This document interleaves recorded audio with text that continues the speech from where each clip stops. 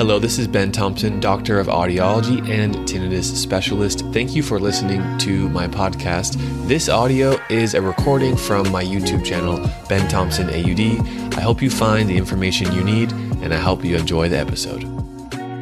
Although it's rare, research shows that the ringing in your ear could be related to a growth on your auditory nerve, not inside your brain, but inside your head. Watch this whole video to know when you need to tell your doctor about this and when you need to get an MRI neuroimaging or a hearing test study to really know what's going on. This is pure tinnitus. Hey, my name is Dr. Ben Thompson. I'm an audiologist and tinnitus specialist in California.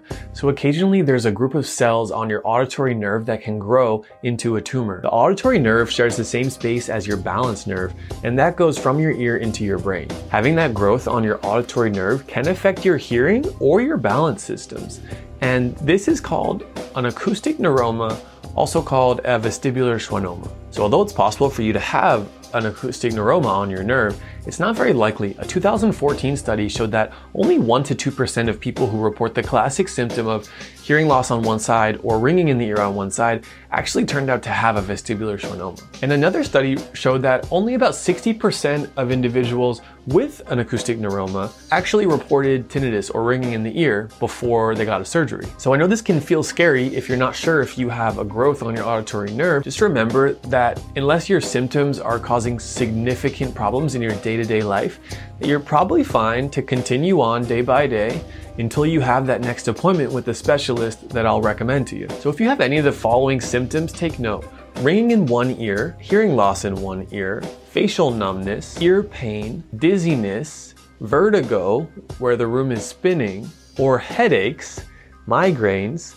If you have any combination of those symptoms, I strongly recommend that you contact your doctor and let them know. Your doctor may order a hearing test and an MRI or a neuroimaging study to see what's going on past the eardrum. I've done many hearing tests on patients with tinnitus or hearing loss or dizziness on one side, and I've referred them to an ear, nose, throat medical clinic for them to do a full diagnostic evaluation. That would include the neuroimaging study to get a full picture of what's going on. I've also been on the other side of it, where as an audiologist, I've fit hearing aids or done a hearing test on patients who have gone through with a surgery for an acoustic neuroma.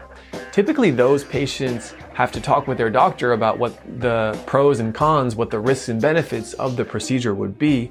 Oftentimes, if you go through with that procedure, it does involve losing part of your hearing. So rest assured that typically an acoustic neuroma, a growth on the auditory nerve, it's a very slow growing condition. Actually, my grandfather has this, and he's gone 10 years with having the growth on his nerve. His doctor's monitoring it every year, and it's really not that big of a problem for him.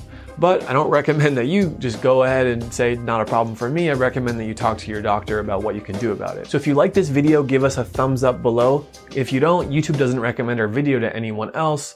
Press that red subscribe button. That way you don't miss our new video coming out every single week. And tap the notification bell so YouTube gives you an alert when it comes out. We also have a nice newsletter to keep you connected about all things tinnitus. You can check that in the info below. And remember to take your journey one step at a time. Thank you for listening to this episode. It's my mission to share high quality information about tinnitus and hearing conditions. It would mean the world to me if you could take just 60 seconds to go to Apple Podcasts or wherever you are listening to this podcast and leave a quick review explaining what you learned on this podcast. Thank you so much for considering that, and I'll make sure to see you on the next episode.